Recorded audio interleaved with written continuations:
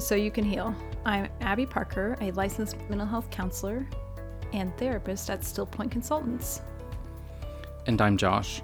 I'm a licensed social worker and a therapist at Still Point Consultants as well.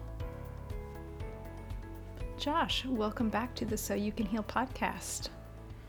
Yeah, welcome. This is exciting. We are starting our third series.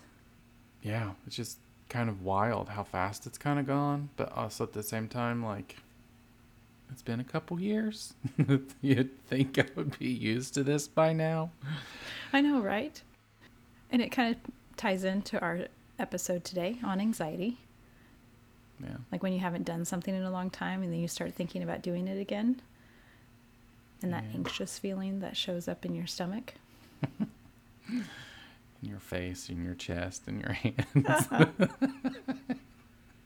Everywhere. Yeah.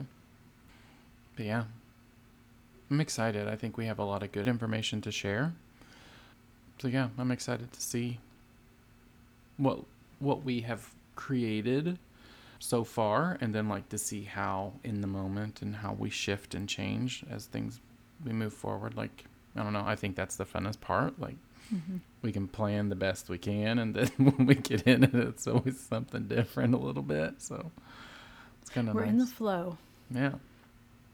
So what do you think is important? I mean, because today we're talking about the causes of anxiety. What are your thoughts? Where does anxiety come from? I think anxiety can come from multiple different places. And a lot of times we underestimate how many different aspects can impact how we experience anxiety. I see anxiety show up in family history, in our generational stories. And then I also see anxiety show up as a result of experience or trauma. And then there's this other part of anxiety that shows up for me in the form of stress, where we get worked up over something and our bodies are like generating a lot of energy, whether that be in thought or feeling or because of someone else's anxiety. And it kind of takes off on a path of its own. What do you think? I agree. I think that anxiety can be a familial intergenerational thing. Like, it can be something that we're taught through our blueprints. I do think that it can be very experiential, like based on the experience that we're having. I do think that on top of what you've mentioned, like, I do think that like there are medical and medications that can cause increased anxiety in people, or medical reasons. So I do think that there are a laundry list of ways that can create or have the side effect or cause of anxiety. And yeah, the stress piece, I think, is really big. I think there's a slight difference between stress and anxiety, and I do think stress can lead to anxiety. I think stress is more like physical symptoms sometimes, like irritability, anger, fatigue, muscle pain. We can have digestive issues, sleeping trouble. Anxiety, on the other hand, is a little bit more persistent and with excessive worries that don't seem to go away even in the absence of a stressor. So like a stress can be like work-related stress. We have a big meeting coming up and we're kind of stressing about something. Anxiety is persistent even when that something isn't there. So yes, I do see stress playing a big role into anxiety often. I appreciate you making the distinction between the concept of stress versus the excessive worry with anxiety. And I also want to go back to what you said about like the medical or the medication and how anxiety can be a result of those things. Because for me, that's one of the harder ones to identify, because we associate anxiety with mental health in our brains and how we're thinking about something or how we're feeling about something. And when someone is trying to work on that or work through that, it is twice as hard if there's an underlying medical condition or a cause from medication. Yeah, I think that is, yeah, like it is really hard because, like, I mean, not being medical doctors, like, we can't treat various aspects of it. I mean, the best we can do is encourage people, our clients, to go and speak with their medical providers about if it's a medication or if it is, I mean, and sometimes, like, if anxiety is the result of a medical condition, does the anxiety start to dissipate after treatment for that medical condition, or is it going to be persistent even with it? I mean, so there's a lot of various things or a lot of variables to kind of consider when treating it. And I mean, there's a part in my brain that says, okay, if it's caused by medication or if it's a medical reason, then there's a large part of what our process is going to be is accepting that we're going to have anxiety now. Right. I mean, and it may flow and come and go in various waves and stages and intensities, but there's a part of it that, like, maybe this is going to be what it's going to be. Not, maybe not. But yeah, like, if, to me, when we get into the medical piece, like, there's a lot of acceptance. I mean, I think that's always the case, but, like, more of an emphasis on it versus other times, I guess. Maybe that's just a flaw in my practice, but it's just kind of how I think. I don't know. Although I don't know if I've ever really, I mean, maybe I have, but I don't think that I have any clients or have met any clients that have anxiety due to medication or medical reasons. I mean, and maybe they do, and I just haven't asked the right questions. But I feel like a lot of the anxiety that I come across are, like, blueprinted anxiety.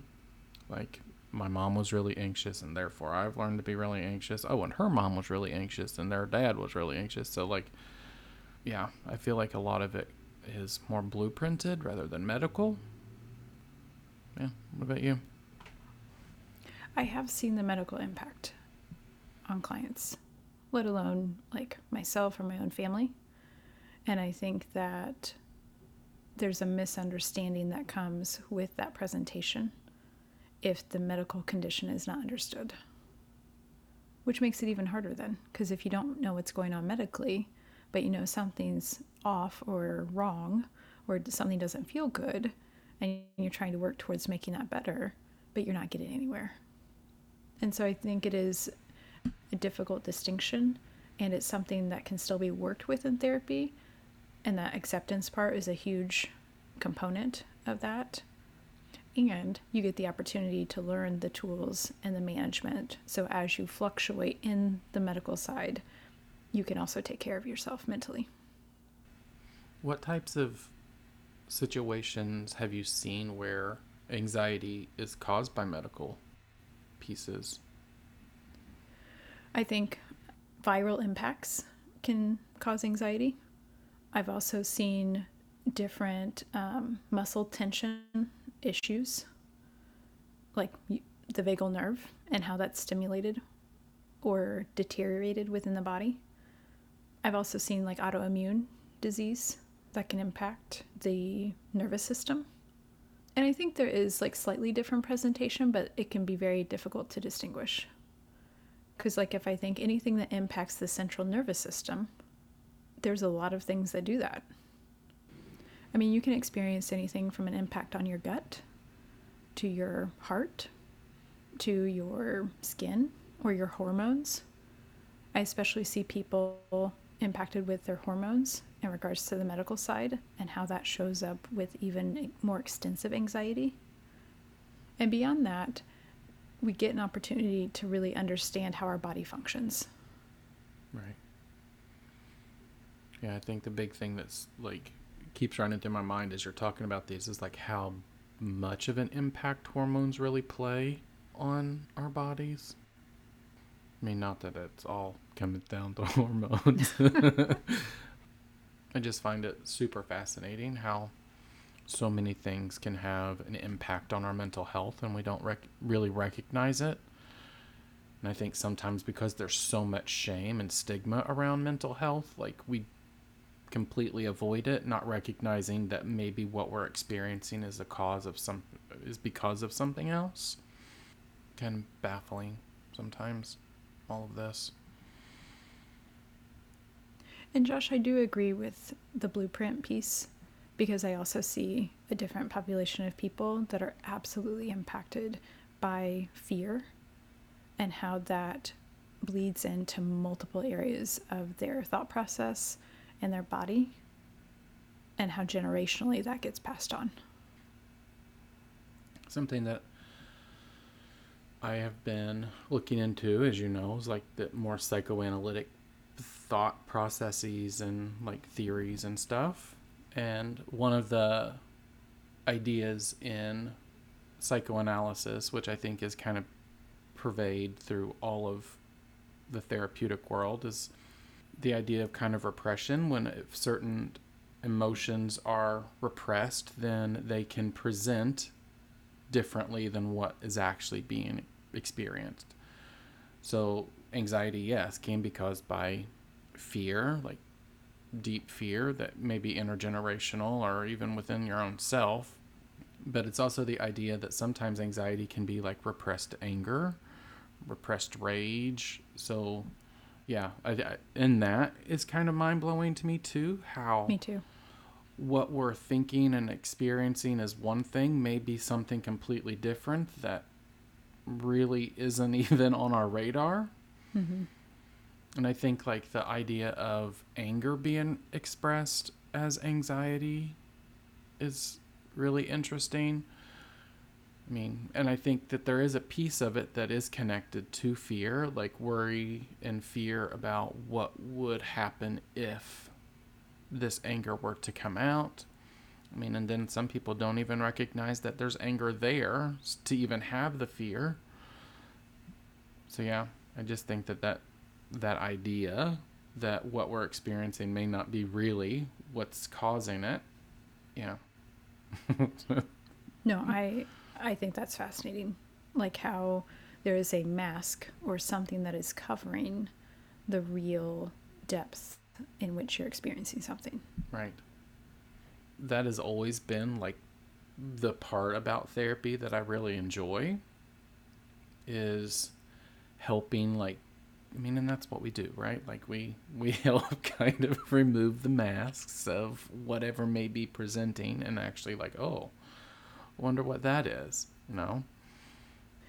Even as we're talking, like I can imagine someone listening to this that might be experiencing anxiety, or they think they are, and they're like, well, I'm not mad about anything. Or they might say to themselves, well, I'm not scared of that, so that's not what my anxiety is about. Yeah. I mean, and we have clients say that all the time. Right. I mean, not that like I'm patting myself on the back because I'm right. But, and there have been a number of times when clients will come in and we make predictions, right? Like, well, I'm going to predict that you're actually a really anxious person, and really what's going on is X, Y, and Z. And then they're like, no, that's not it. Fast forward a few sessions, they're like, yeah, you were right. I'm like, I know, I can see, like, I see it. Or like, I can feel what you're feeling. Mm-hmm. Like, your body language speaks volumes. Yeah. But yeah, I think that's funny. Yeah. And I mean, like, I experiences, like, especially in therapy, as being like a watcher of what happens, like, or a witness of what happens. Right. And so you see someone's presentation, even if they're not aware of it, and you're witnessing the anxiety play out in their body. Mm-hmm. Whether that be with eye position or jitteriness, or you see like the shortness of the breath, or you have a repetitive like rumination and thought. Mm-hmm. Like the continuous talking around something instead of talking within.